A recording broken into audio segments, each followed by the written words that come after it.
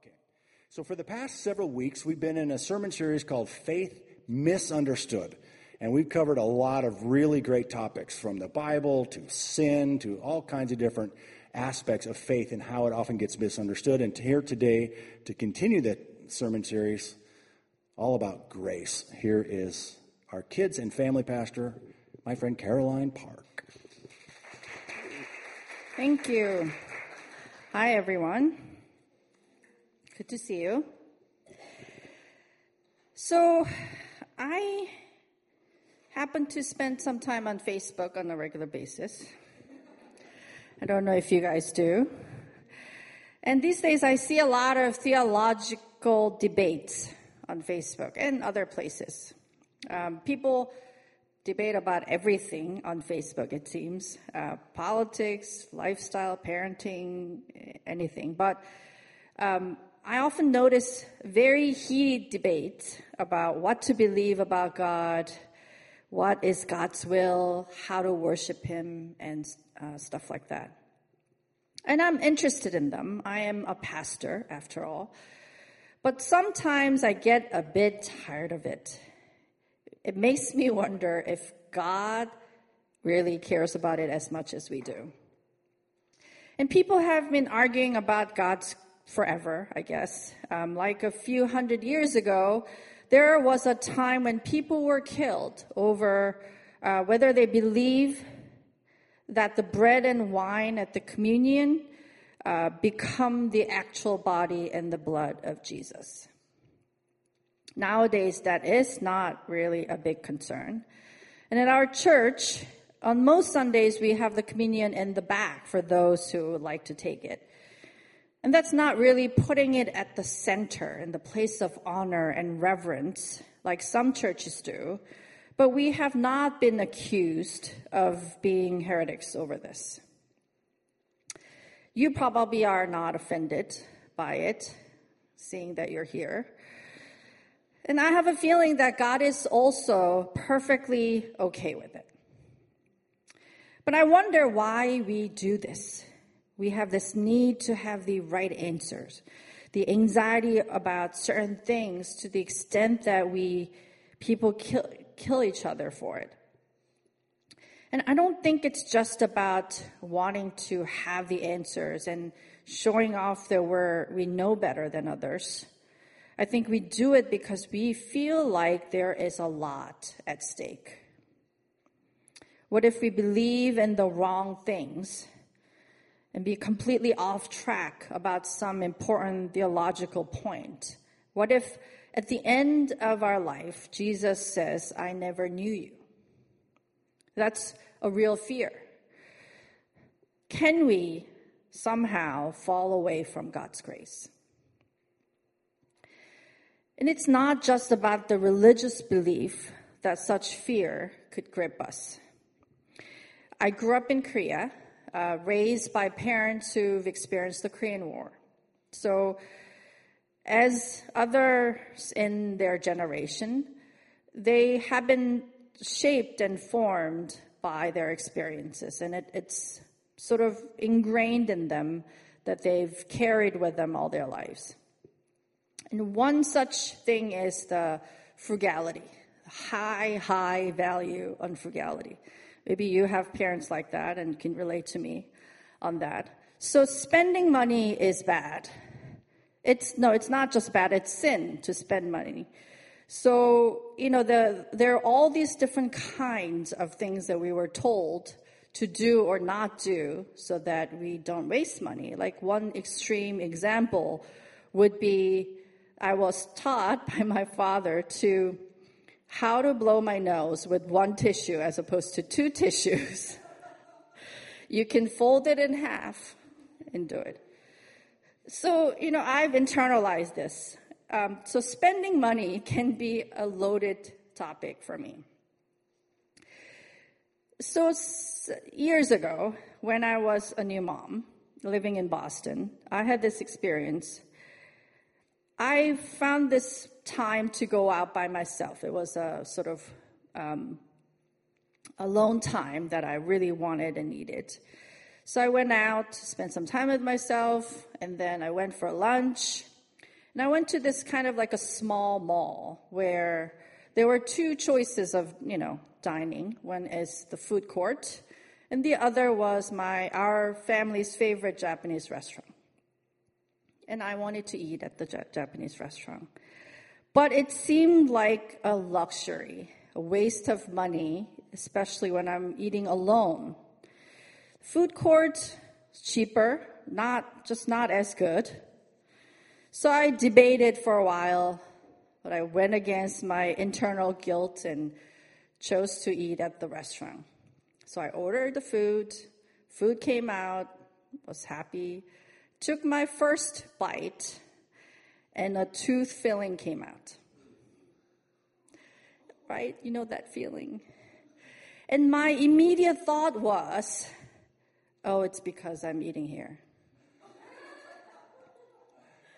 And you laugh, but this thought came so fast before I could even think that it must have been some internal subconscious way of looking at life. It came so fast and so strong that day I realized there's something wrong about the way I look at the world, look at my choices and myself, look at God. See, here I was, one moment having a lovely time, enjoying myself and feeling close to God. And the next moment, I felt like I was being punished for my wrongs, and I have fallen out of his favor. When in reality, I hadn't really done anything of any significance. I was exactly the same person before and after. Can you relate to this feeling that sometimes you get in your gut that you've messed up and it's over? You have fallen out of God's grace. But is that really possible?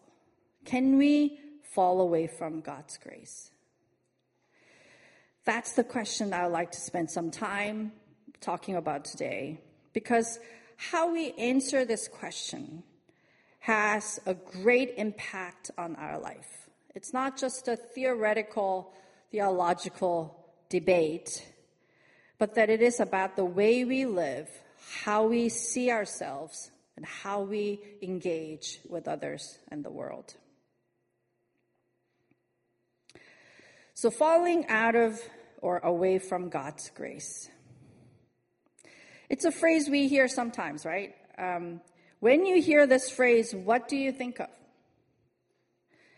It's often used to describe a situation when you make a mistake, make a wrong choice, or sin, fail to follow God's intention properly, and you fall out of the good terms you're on with God. And there will be consequences, right? That's how we often use the phrase. And where is that phrase even from? Is it from the Bible? Surprisingly, yes, it is from the Bible. And it comes up once in that exact wording. It's from the Galatians. The Galatians is a letter the Apostle Paul wrote to the Gentile Christians in Galatia. So there were Jewish Christians. At first, when Christianity first started, everyone was Jewish. But as it spread, more and more Gentiles, non-Jews, became Christians. So in the church, there was this tension between different cultures. The Jewish Christians who grew up Jewish, observing the Bible, and learning what it means to follow God is to follow the law, they believed that, yes, Gentiles could become Christian, but they also have to follow the law if they want to become Christian. In particular, they will have to be circumcised because that's what the Bible says. The circumcision was the hot topic back then.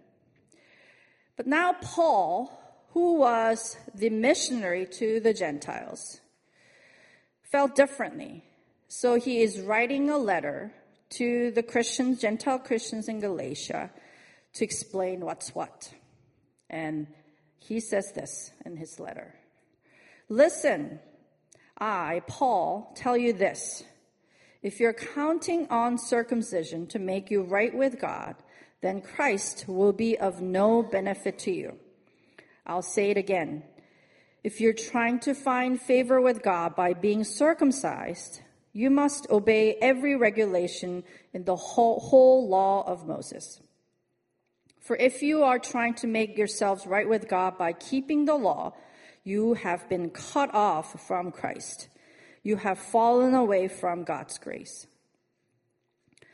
But we who live by the Spirit eagerly wait to receive by faith the righteousness God has promised to us. For when we place our faith in Christ Jesus, there's no benefit in being circumcised or being uncircumcised. What is important is faith expressing itself in love.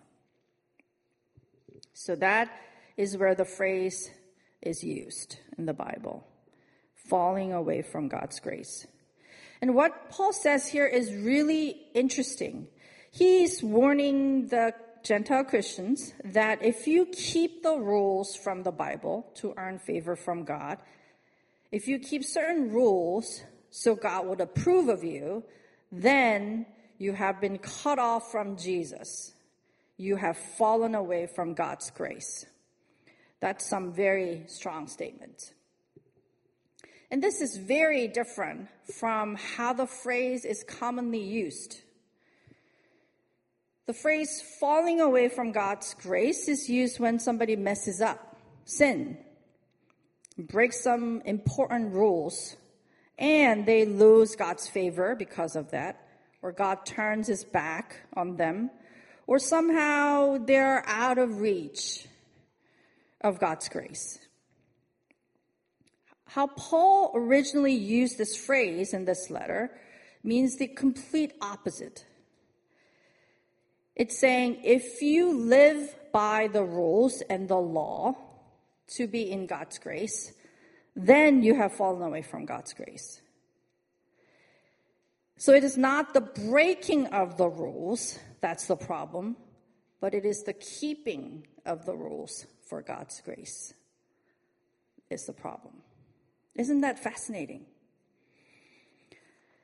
According to Paul here, the only way to fall away from God's grace is when you opt out of the system of grace by opting into the system of merit and reward.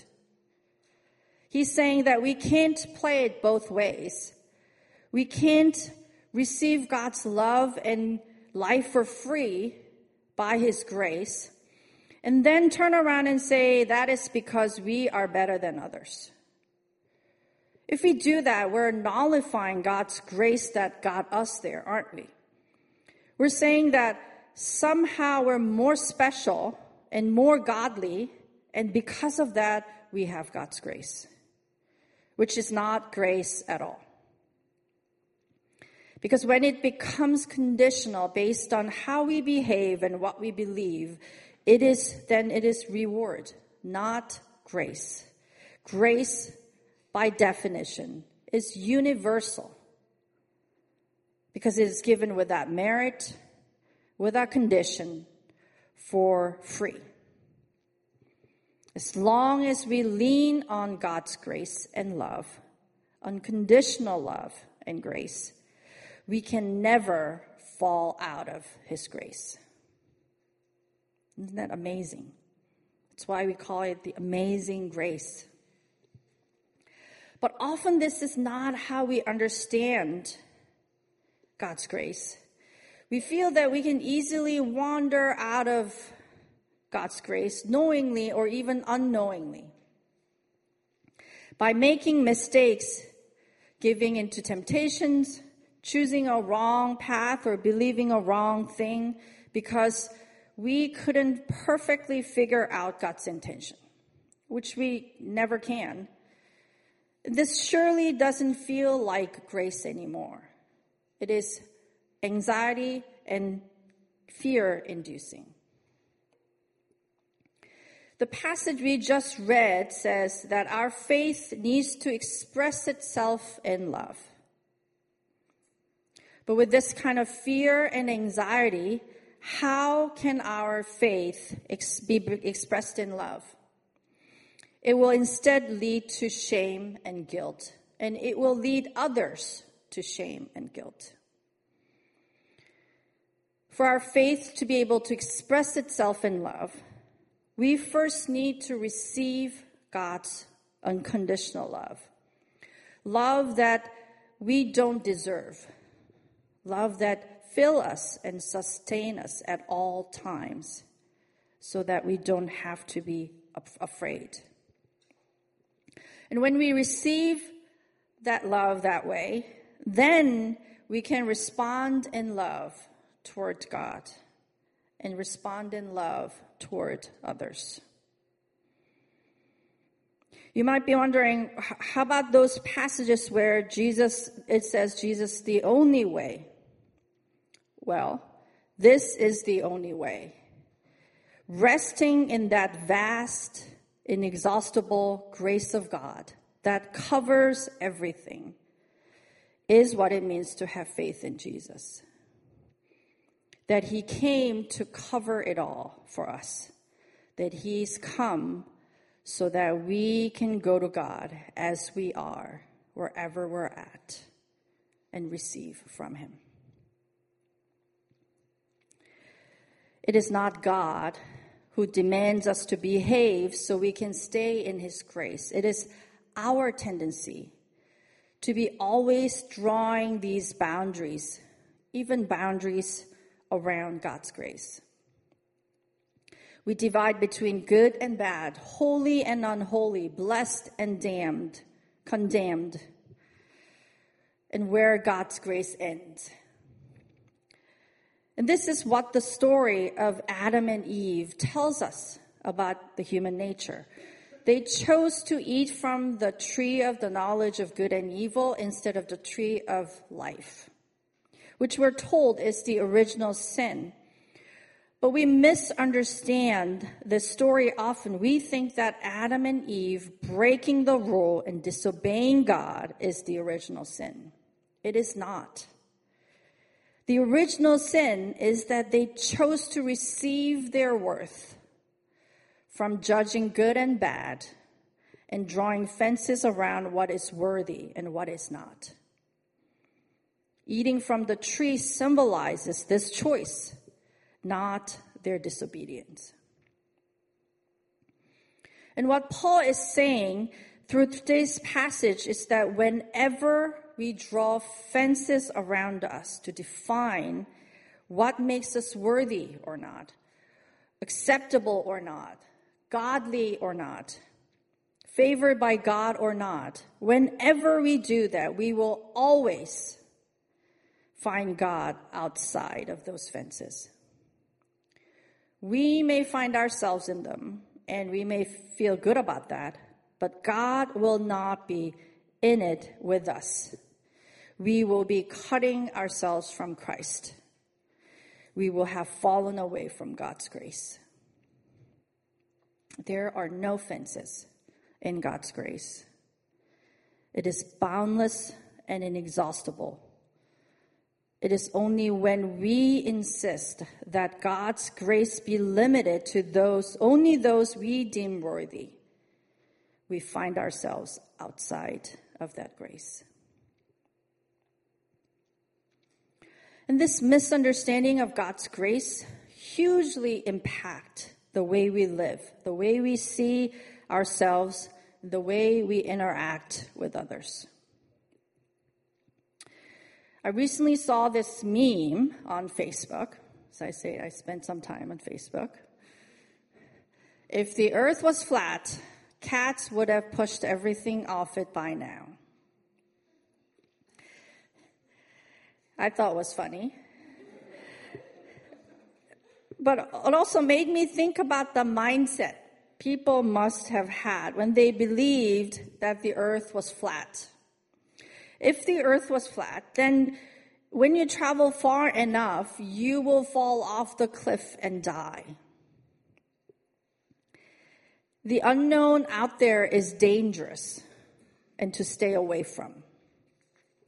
And in the same way, if we believed that God's grace is conditional upon our good behavior and good beliefs, and we can wander out of it even when we don't intend to, it would affect our life choices, don't you think? We will focus on staying inside of this elusive line. When people came to understand and believe that the world, in fact, is round, which took a bit of convincing, and that by traveling farther and farther, you will not only not fall into some abyss, but also that you can come back home eventually. Can you imagine that the difference it must have made in people's psyche? The same shift in our mentality happens when we can see and truly understand that God's grace never runs out. That wherever we go, He will be there with us, as it says in Psalm 139. I can never escape from your spirit. I can never get away from your presence. If I go up to heaven, you're there. If I go down to the grave, you are there.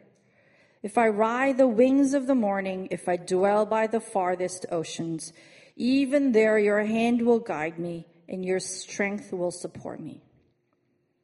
I could ask the darkness to hide me and the light around me become night. But even in darkness, I cannot hide from you. To you, the night shines as bright as day. Darkness and light are the same to you. We love this psalm. It's an often quoted psalm. But are we understanding what it's really saying? If we really understand this, if we really persuade our hearts and minds and body that the truth that God's grace is boundless, that it will follow us anywhere, how would it change us? How would it change the way we live?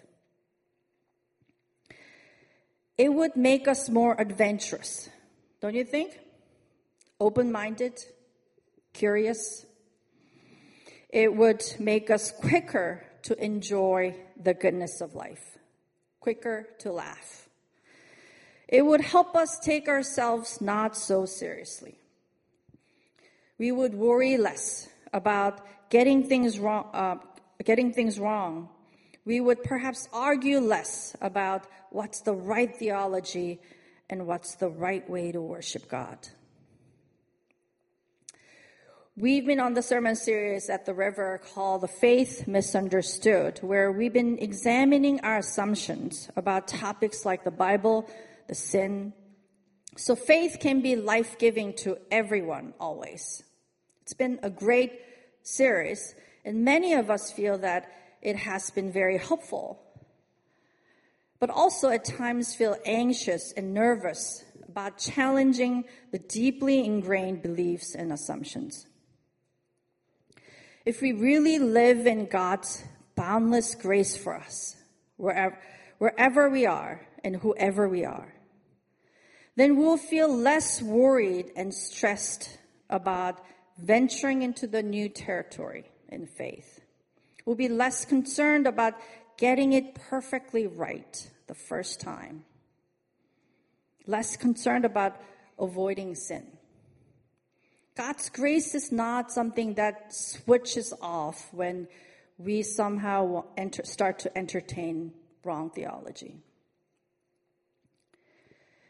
It would free us also from the burden of having to make the right decision at every turn in our life.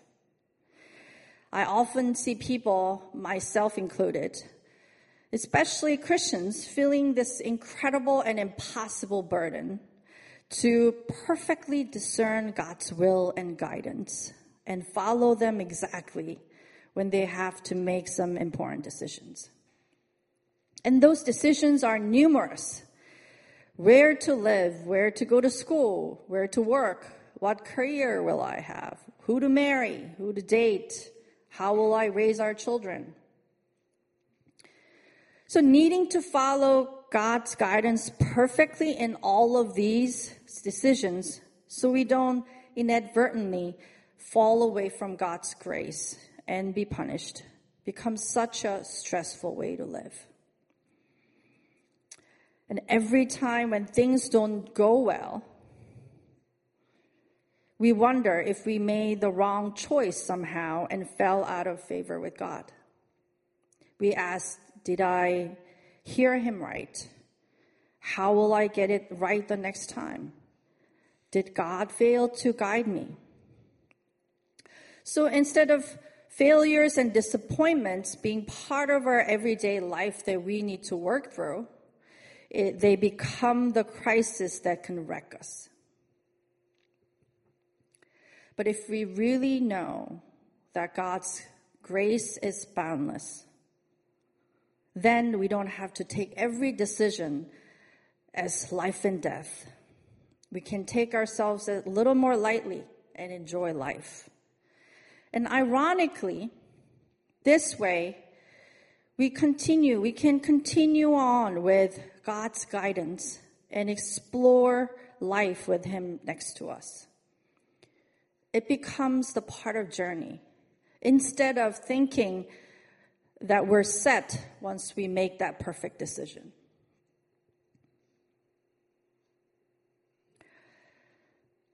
Our view on God's grace also affect the way we interact with others and with the world. When we think that God's grace has boundaries that we can fall away from, then the natural conclusion is that some people are in God's grace and others are not. And this creates this wall in relationships where it's hard to really enjoy each other or learn and receive from each other.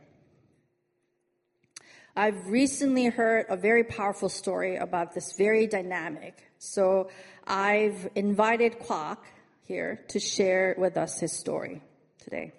So please welcome Kwok.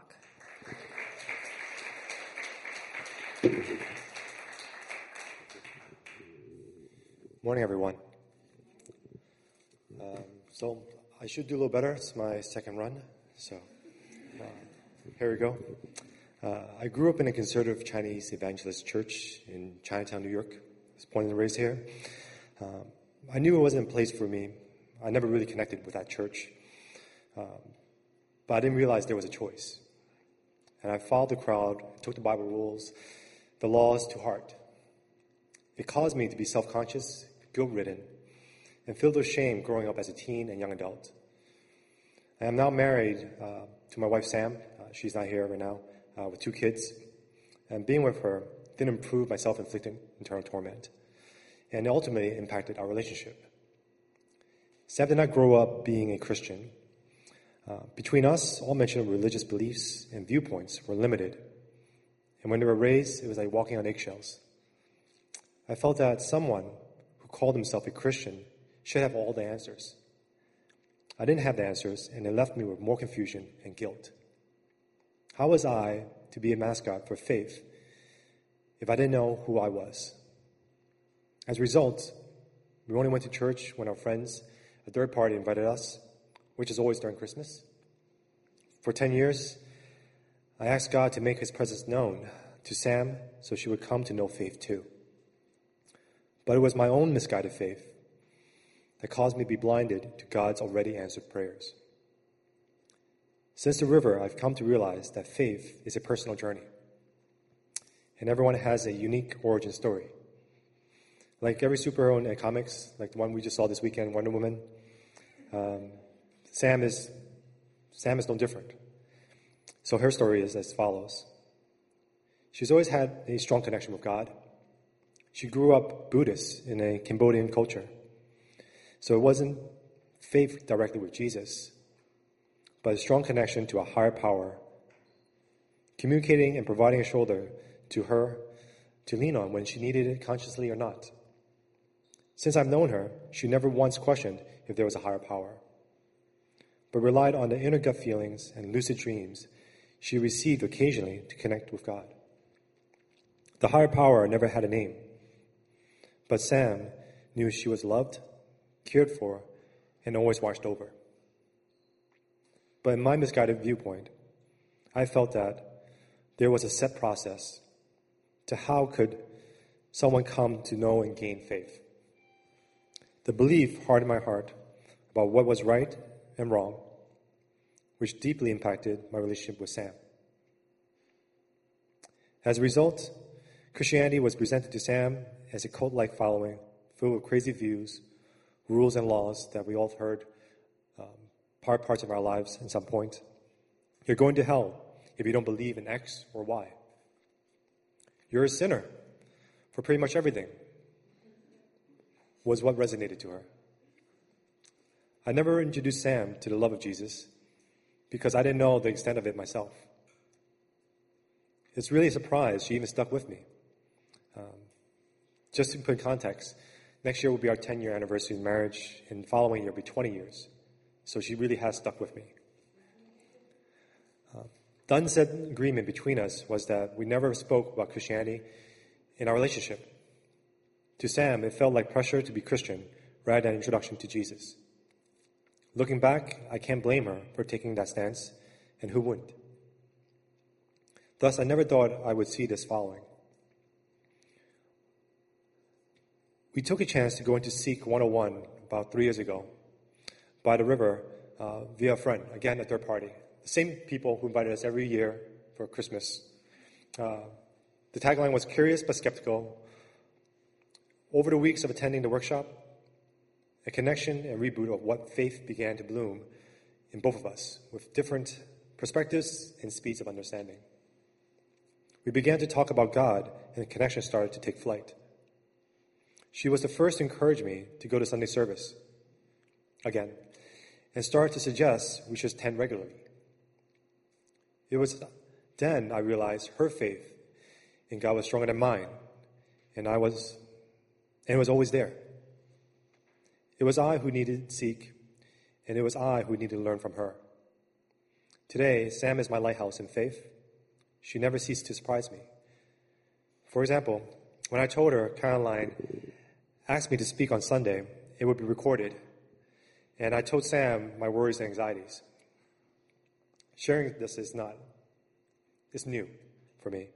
She simply said that I should be proud to share and be an impact to others on faith, period. So here I am sharing. Thank you.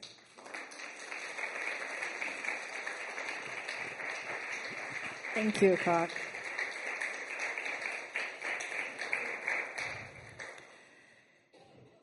Isn't that great?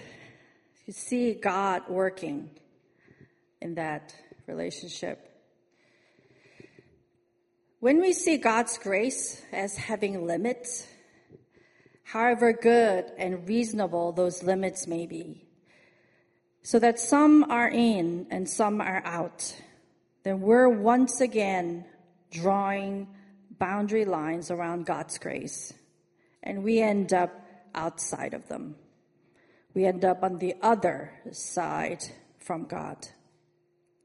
We miss out on the amazing grace of God and what He's doing for our neighbor, for our friend, for our spouse, or whoever that we feel falls outside of God's grace.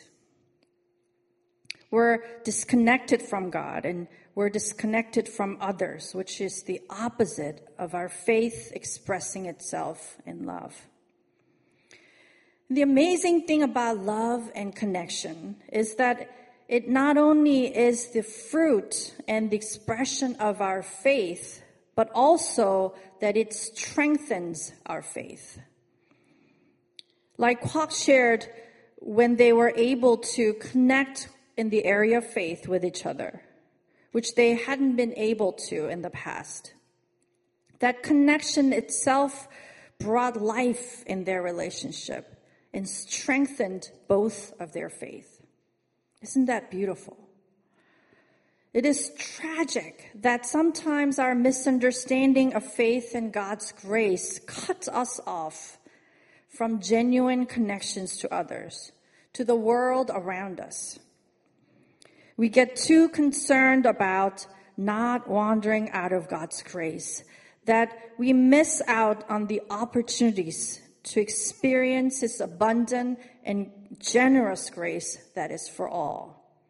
The human tragedy is that we try so hard to be separate, to be different, to be more special. So we are called worthy.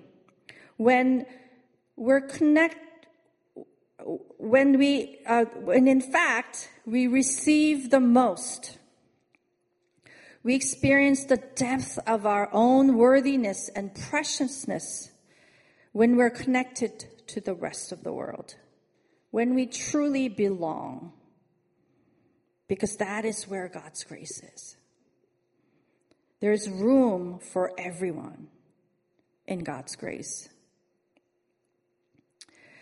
So as I wrap up the talk today, instead of a practical suggestions, I want to leave you guys with some questions to ponder.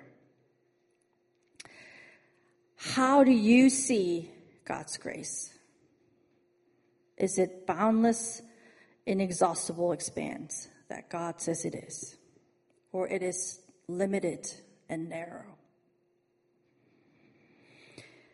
And if you were to really embrace God's grace as boundless, how would it change the way you live? How would it change the way you love others? So as we end this talk, I would like to end with an exercise by taking a moment to connect with God and His grace for us. So if you will, close your eyes and let's relax. You can breathe deep. And imagine God's presence and grace filling up this room everywhere.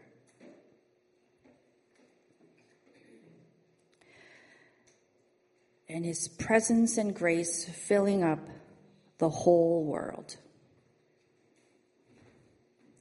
Imagine yourself being held by this grace that is all around you. There's no way to fall out of it because everywhere is His presence. Everywhere is His grace.